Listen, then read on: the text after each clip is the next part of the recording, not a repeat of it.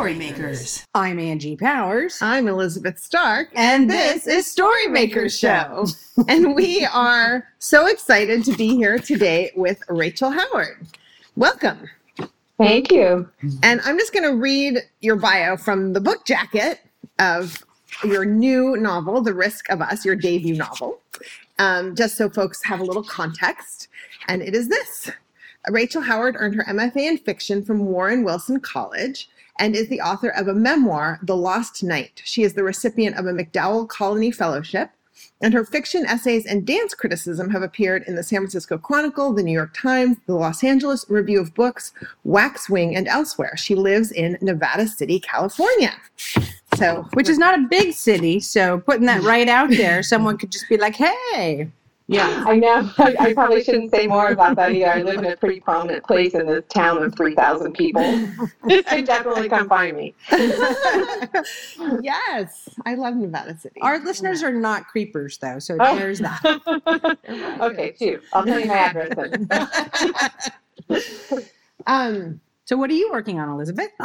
So I am revising to some notes, and really I've been reverse engineering my why now moment in my novel. So that's turned out to be a very intense thing to go back and figure out, once my character's on the journey, she's on this great journey, but why now when I ripped out, a supporting wall from my structure, replacing it has been really challenging, but I think I have an idea, and I'm actually meeting with my informant in the, it's not called cold cases, but she's in the Santa Rosa Police Department, and she works on cases that are what we would call cold cases and forensic stuff. Anyway, so she's been really helpful. So I'm going to meet with her today. Wow. Yeah. What are you working on? Well, as mentioned previously, I am prepping for Sonoma County Writers Camp and my stand-up little moment there. Angie's going to do a stand-up comedy evening. Which may evolve into a TED Talk. I don't know. The assignment is that it be entertaining and that our sort of overly addled and wine-soaked brains not be overly challenged and late at night. Yeah, it turns out lectures after dinner and wine are not the time to get into complex discussions of transition and the differences between. So I'm actually working on that. But I just saw this guy who is doing 100 videos in 100 days challenge. And so I really don't have that kind of stamina, but I will be doing 3 videos in 3 days. Well, what I thought I would do, right, is actually as I develop that piece, I'll do a video from each portion of my process. So between now and before I go do the actual performance, I will be doing my development process as a video. Like a documentary about the making of your stand-up comedy. Right, in 3-minute chunks. So there you go. Cool. Rachel, I know your book launched this week. This is going to come out on Tuesday, so I guess technically it'll be last week. But so you're probably mostly immersed in that, but tell us what you're working on, including. No, I am really in the middle of something. So I had a book out before. It's been 13 years. And I think I've learned a few things in between. And the last time, you probably know what this is like, Elizabeth, from having your first book come out. Sometimes in the ups and downs of the release process, you can get into such a brain spin that by the end of the month, you're on the floor crying and you don't know why. And I don't know, maybe I'll be there still in a month from now, but this time I feel a lot more balanced because I decided to just keep working steadily on something and to build in days in between events where I can be in touch with my writing. So I was working last night. I'm working on a memoir about learning how to sing at a dive piano bar in Oakland called The Alley, where I'm actually having a book party tonight. Yay! Thanks. It's kind of, at one point in my life, it was kind of almost my living room. I was there 5 nights a week and never used to sing before I started going there and hanging out with this piano player named Rod Dibble, who played there for 57 years. Oh my gosh. He actually died 2 years ago, and so that made writing the memoir more urgent. So I worked on it all last year. I got like a 300-page draft, and my agent looked at it, loved a lot about it, and is on board. So that's encouraging. And then it's also like needs some serious restructuring and stripping down. So I've done that to the first 100 pages, all of part one. And now I'm keeping the faith and moving on with part two under this restructuring. Just a lot of pieces to move around and play with. Just kind of a fun point to be at, and kind of intense when you're like not the freedom of the original drafting. But I still relate to what you were saying about finding your why now moment again and having to rebuild that back into your story. I would love to hear that, because my first book, my memoir about my father's unsolved murder, that was one of the last editing steps. After actually they had done one pass. That was before. There was one time where they came back and they're like, oh, we thought we were done, but actually we're going to move publication date by 6 months so that you can bring out these other elements. Like, thanks. Which actually I was thrilled by, because when they showed them to me, I was like, oh yeah, that could be better. And thank God you said something, and I have this 6 months to do it now. Wow. But one of the last elements was finding out why is Rachel Howard now ready to look back at the past of her father's murder, and why is this urgent for her now? And the why now prompt that the editor landed on was that I had just gotten engaged and I was going to get married. And I think that was a factor, because I did have the security then to look more at the murder.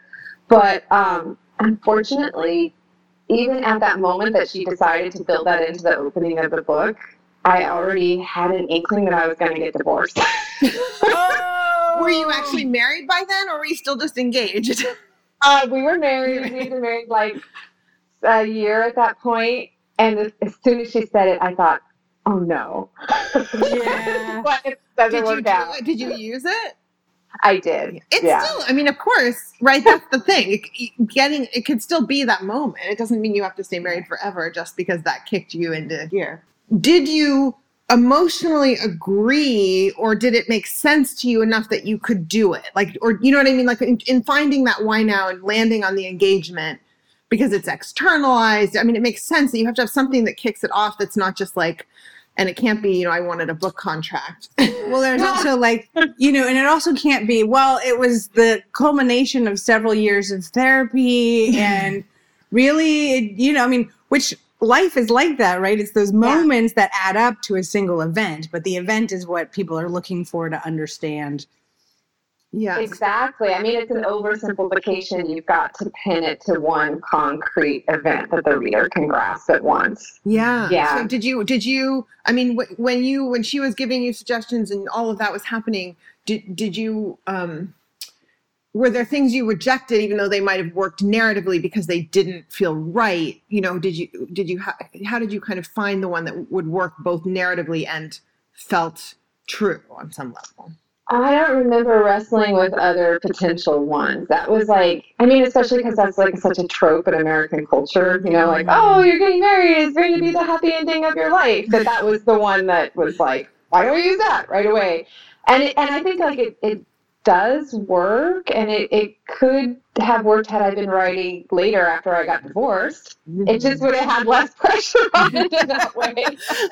There's a woman, I can't remember who she is, but she's one of those, she's a big mommy blogger, and I think she's kind of a bestseller, and she came out with a book about finding out that her husband had cheated on her all over the place, that she had this whole sort of kind of whatever sham thing, and then how they worked through it and they strengthened their marriage. And so the book is that arc. And then while she was on tour, she announced that they were getting divorced. So, and I don't even know if it impacted the book. You know what I mean? I think in the end, it seems like, a book is, after it's finished, is a static thing, and life. Well, that's what's fascinating about being a memoirist, as you are. And then we're going to talk about your novel, which is the book now. But the novel even has a lot of the feeling, the kind of intimacy of a memoir, and not only the first person, but then as we'll discuss, it has these two third person addressees. Second person, addressees. But you're talking about stripping down with this current work, and I just think it's fascinating to be able and willing to pull a story out of the complexity of life and like just what you've learned about that? Like, are you naturally a storyteller of life, or, you know, how? Yeah, I mean, I think I've always, maybe you guys relate to this too. I have this distance from my own life. Sometimes I really like to step back and be an observer of it, even when I'm right in it. So, yeah, definitely. But I think that fiction is a lot less perilous than memoir in that way. Yeah, so let's talk about. You don't have to prove that it ended up being your happy ending, and and with this book, I really the book that just came out, The Risk of Us, was I don't think I'll ever have a writing process like that again. It was really fast and really clear, and not at all like the memoir before and the memoir I'm working on now. And in large part because I knew that the story was so contained, that it started when this little girl who was 7 years old and in foster care comes to live with this couple, and it's going to end. There's supposed to be 6 months at least of this foster care limbo before they can finalize the adoption, which the parents think going in like, well, of course we're going to finalize it as soon as we can, right? And then things get more complicated. But I knew it was going to end when either the adoption happened and they worked it out as a family, or they didn't. And it was going to go one way or another, and that was going to happen within a few years of them coming together. And the reader did not need to project either into the past or the future of that. It was just going to be that slice. Yeah, and you didn't know which way it was going to go with the parents. Is that right? No, I actually didn't. But I had this really clear setup that was going to be the turning point. And then I found this voice that I just kind of walked like a tightrope. And then I did have a sense, though, of where are the major testing points. And I love working in rhythms of 3. You know, it's just like the magic fairy tale thing from fairy tale stories. And so I knew that there's going to be one testing point, there's going to be a second testing point, and there's going to be this rhythm of 3 in the ups and downs that they navigate. Yeah. Wow. And then how about in terms of the backstory? Because there are these moments where we get glimpses into the relationship between the couple and how they, met, or their past, and then her own past. And in fact, she is a memoirist, right? So she shares certain qualities with you, or certain. Yeah, she shares some really obvious things that I would be completely disingenuous if I'm like, how could the reader, how dare they notice that I have some things in common with this narrator? That would be a really false way to react. Her father was murdered in her own home, and she wrote a memoir about it. And I decided to use that because I felt like it was a really interesting added element that this woman who's trying to become a mother, speaking this book to this little girl, she's gone through trauma herself. Right. And she's coming in with this little extra bit of confidence. How much confidence does she have here? But she wants to have some hope that this is going to work. And she's thinking, because I've been through trauma and I know what panic attacks feel like, I'm going to understand what's happening with this little girl when she goes into those panic attacks. And, does that help or not? Does it help enough? To me, that was such an interesting element that I wanted to keep it. Mm-hmm. Go ahead. Well, I actually want to backtrack a little bit to your elements of 3. Because I think of, what a great way to sort of organize a sequence. One of the things so my background, I have some screenwriting background, and, there's a lot of pre-planning that goes into screenwriting, and in a way that seems like a lot of people with novels don't want to do or acknowledge. Some people, it's like people divided. Yeah. Right. So, but it's interesting because, of course, there are those long stretches between some of those pre-planning turning points, like the infamous middle. And so thinking about that whole long middle section and using that model to build sequences. So is that what you would sort of do, is like have a sequence and use that pattern of 3 to make a bigger turning point at the end because you sort of established a pattern in that sequence? Yeah, absolutely. So it's building up to, they think this is going to work. It's getting harder and harder. And then the early moment, the number 1 in the sequence is the parents who have just taken in this little girl, take her to this huge family reunion at a, super chaotic, high pressure water slide resort park with like 60 other relatives in Arizona, and they've only known her like 3 months at that point. And so, you know, it's way too much, and the little girl freaks out. And they have a moment where she's, you know, bashing her head against a table leg in a panic attack. And the husband, who's a little bit weak from a medical condition, is really ailing. And they're feeling like, I can't, you know, okay, now can we really do this? So that was number one. And then they make it through, and I thought, okay, then there's going to be this number 2 testing point. You know, they're going to get a little closer, but then it's also going to escalate what's on the line for each of them. And then there's going to be this number 3 testing point. Yeah. It's interesting what you say, though, about novelists being hesitant to do that pre-planning or to talk about it or to, I mean, not all, right? It's just like, like some really love it, right? And some really hate, whatever, resist, or, you know, and everyone just has their own It's method. just the same set of tools that we often use for revision. I mean, I actually came to planning because I didn't know how to revise. Yeah, exactly. I think that writers often, like, they really need to protect the organic, just coming to understand who these characters are and what am I really thematically working with in here? What is really obsessing me about this material? And then they bring this all in revision. And I did that for the first. I have a novel in a drawer, and it took me 7 years of working on it. And I was, you know, pretty resistant to thinking elementally with it like you're describing. And I learned a lot from that. And when this idea came, it was really clear. And again, I don't think I'll ever, like, this isn't happening again for me with my current project. I don't think I'll ever. But, you know, what I notice is that we're talking about 2 memoirs and 1 novel there. Yeah. And I feel like it may be that you just, you know, novels are easy peasy compared to memoirs. The novel. Well, I know, but she learned, right? She just said she learned. And so I think you're right, though, because actually this goes back to your question about backstory in the novel, Elizabeth, and there's not very much of it. And so when I wrote the first draft in 8 months, it was, my working rule was just as little backstory as possible, only what's absolutely essential. And I didn't have this big impetus to include more, in part because it wasn't about me. Like, I didn't have anything on the line that I wanted to prove either to the reader or to myself about myself, or like things from my life that were precious that I wanted to put on display, because it wasn't me. So it was easy to be that spare.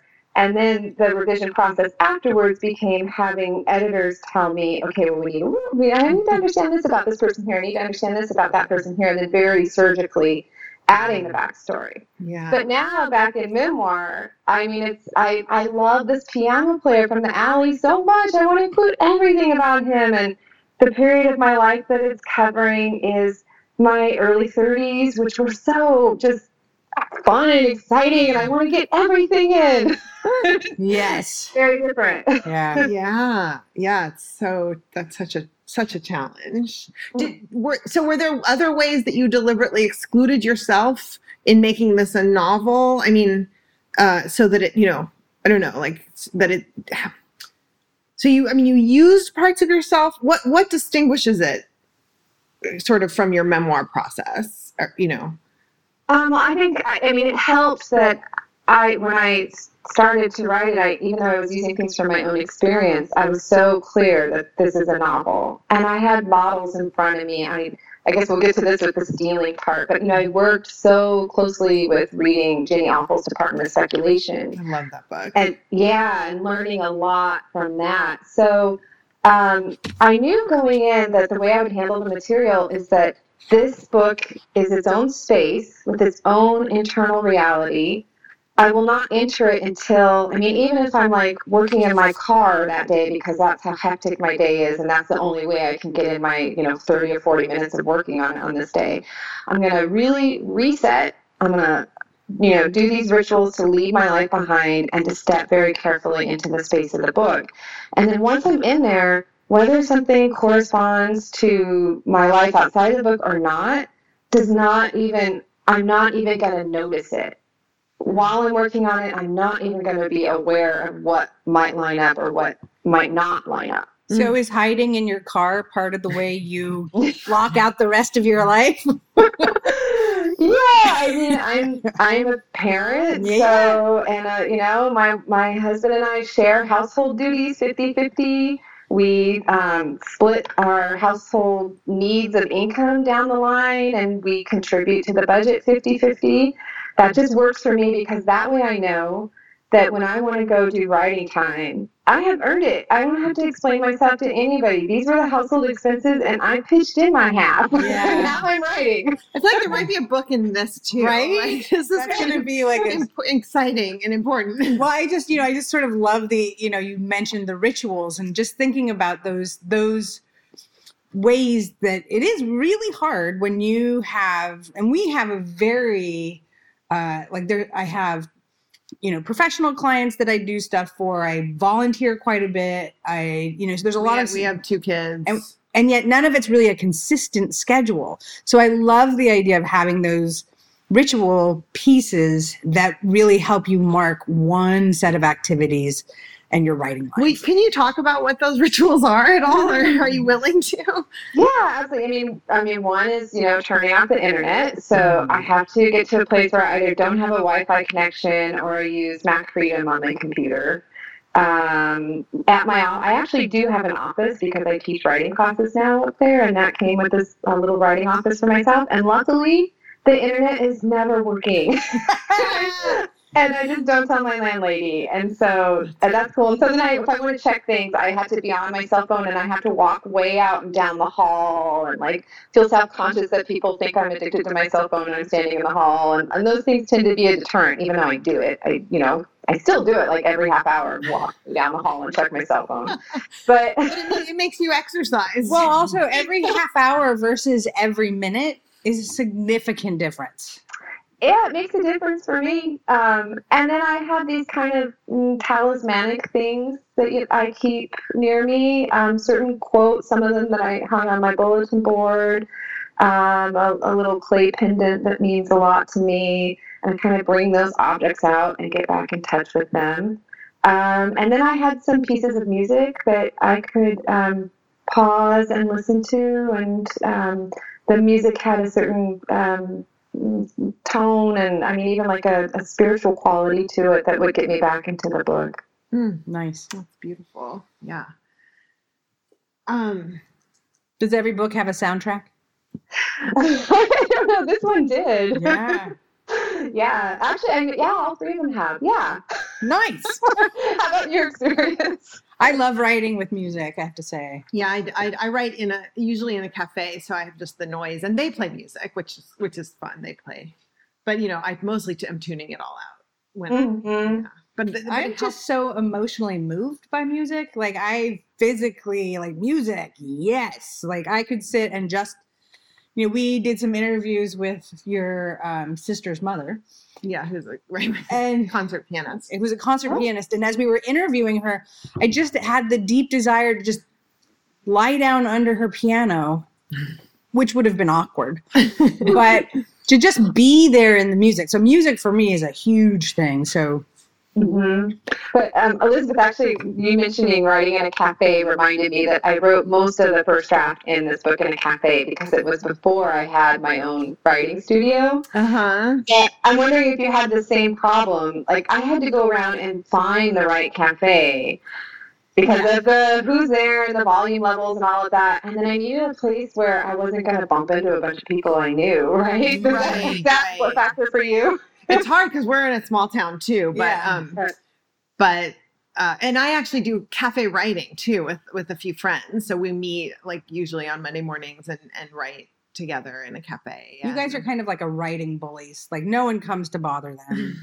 Well, Ellen, my writing buddy Ellen Sussman is very good at just if somebody comes to join us late, if she's in the middle of writing, she'll say hi really quickly, but boom, right back in. So she's been a good role model for, being nice, but I'm writing right now, even if I'm in the middle of it. Yeah. But yeah. And now I have my cafe that I love. And then I think it triggers my brain. I'm here, I'm going to write because I'm here.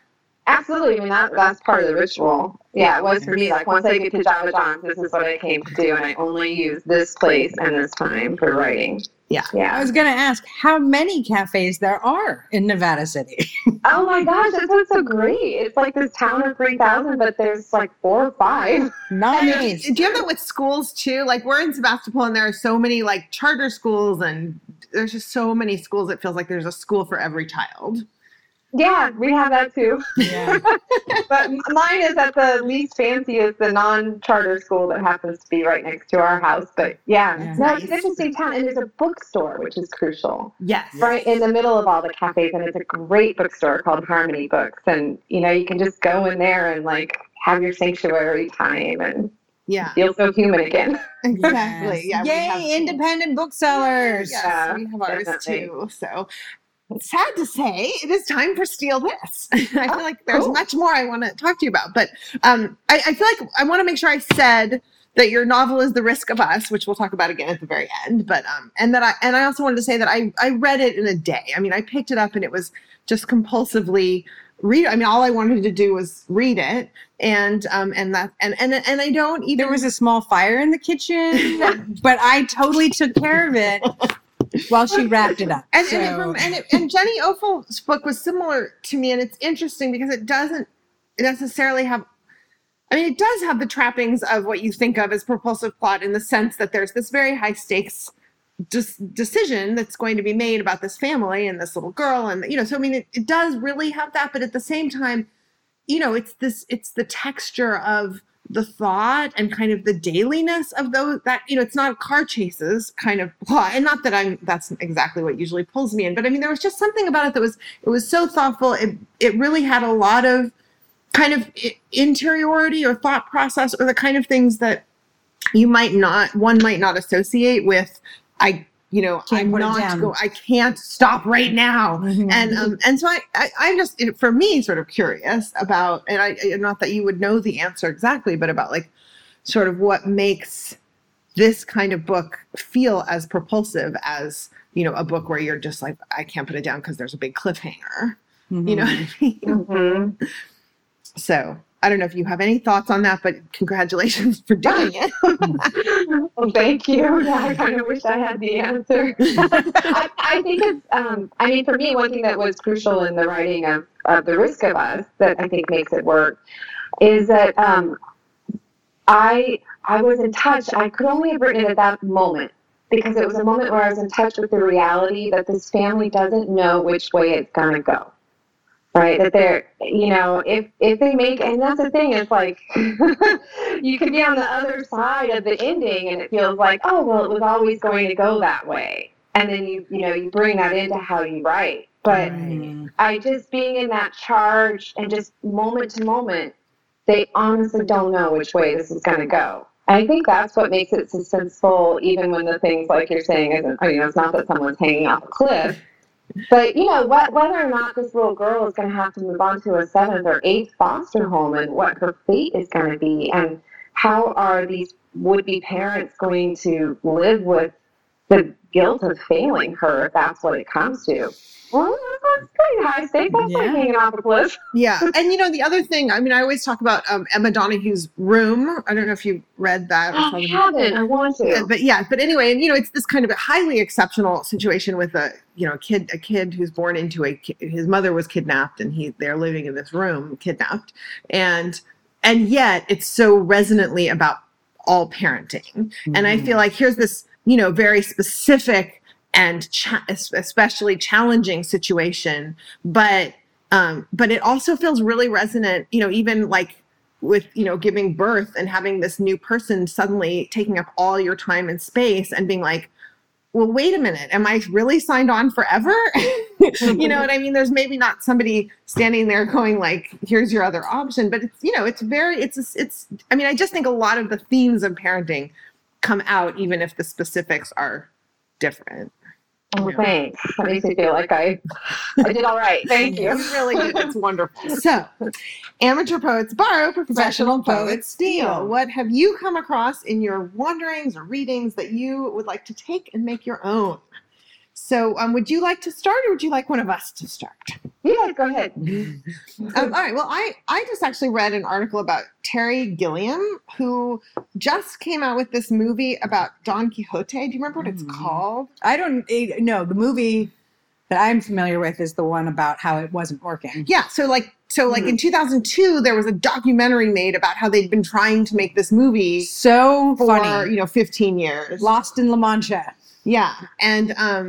And how, they'd had different people attached and then funding and then things had dropped. They'd even started filming for like a week somewhere. They were in that area in Spain, but then it turned out it was also a place where the Spanish military were like doing their jets practice and stuff. They had to give up after a week, and they had like William Hurt and another like French actor were both attached at different points and both died, 2 years ago.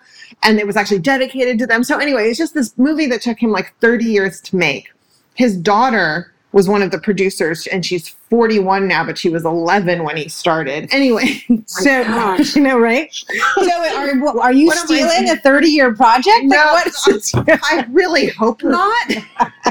But I am sort of stealing that there's a huge process to creating something, and that, something that like is sort of this miserable failure, for 29 years is suddenly this tenacious, stick to it, get it done. Like this is such an important idea. You never give up on it moment when it's like debuting at Cannes, right? Like, so that line between I'm just flailing and failing and never finishing and like, look at me, I stuck with this for 30 years is a fine line. Yeah. And I want to steal like the permission and the encouragement and the tenacity, sheer tenacity. Yeah. So it's not exactly a craft point, but I think it's an important one for all of us. So it's so profound that as you were talking about it, I was like, I just have this little craft point. But I love craft. That's the real wisdom right there. No, I love craft points too. So tell us your craft point. I'm probably mispronouncing her name. I just realized that I've never met her, Jenny Ophil. Jenny Ophel. I think her editor at Greywood on a previous book corrected me once that it's Jenny Ophil, but I'm probably still saying it wrong. But I mean, I read her book about 6 times while I was writing mine. I also drew on Marguerite Duras, The Lover, and some of Maggie Nelson's books were very influential on me. But what I stole from Jenny was using point of view as an enactment of the story conflict.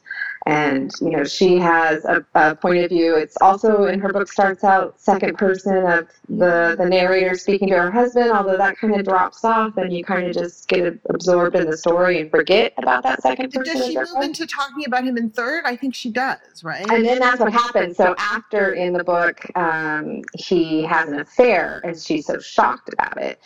Then it goes into third person because the narrator's so separated from herself and she's in shock. And from him, in a way, right? Yeah. And then when it comes, when she works through that shock, it goes back to the first person.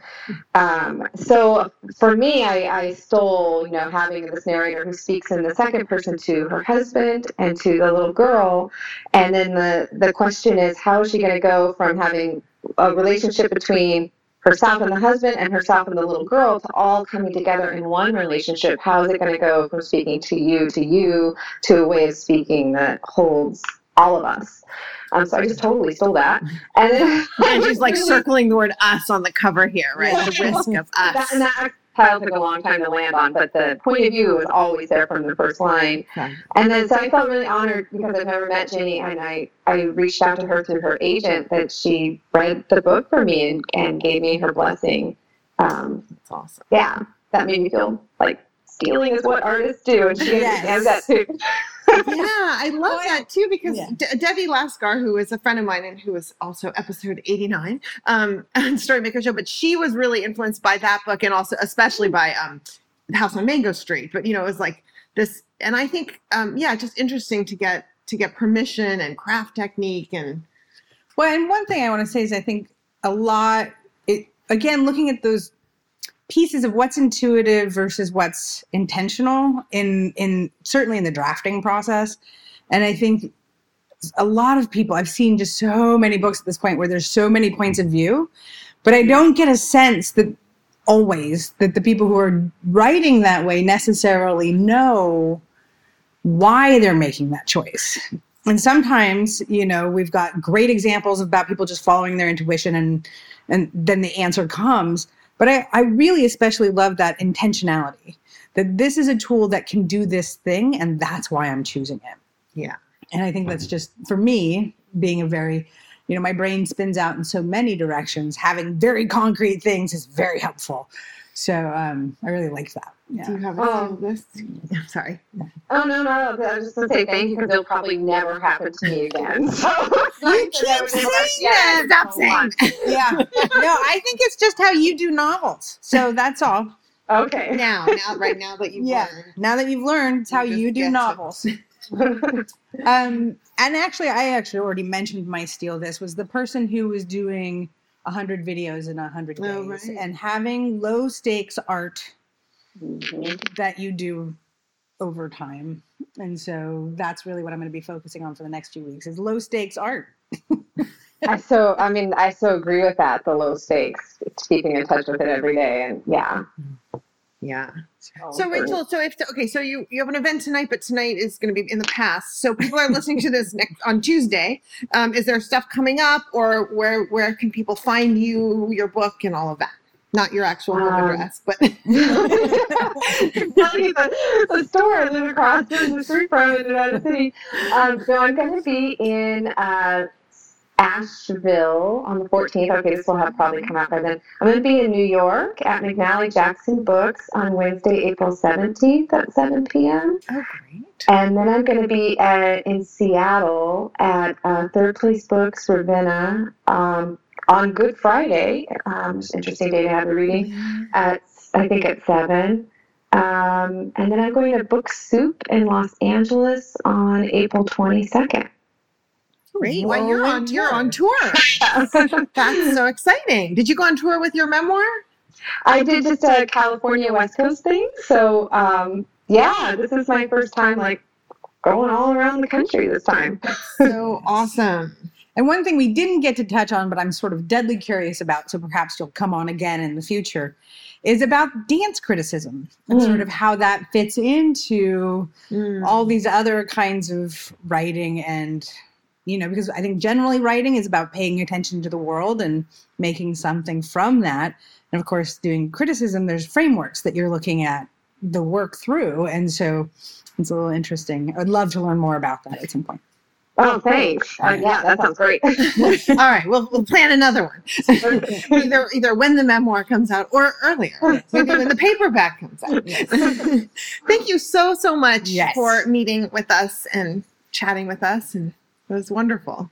Oh, thanks, guys. This has been amazing and so fun, and I wish we could keep talking. Yes, definitely. So pick up the risk of us to our listeners. It's just a wonderful. And just a reminder, we've also got our raffle page up. So Storymaker Show /raffle to help us get an end of show tagline.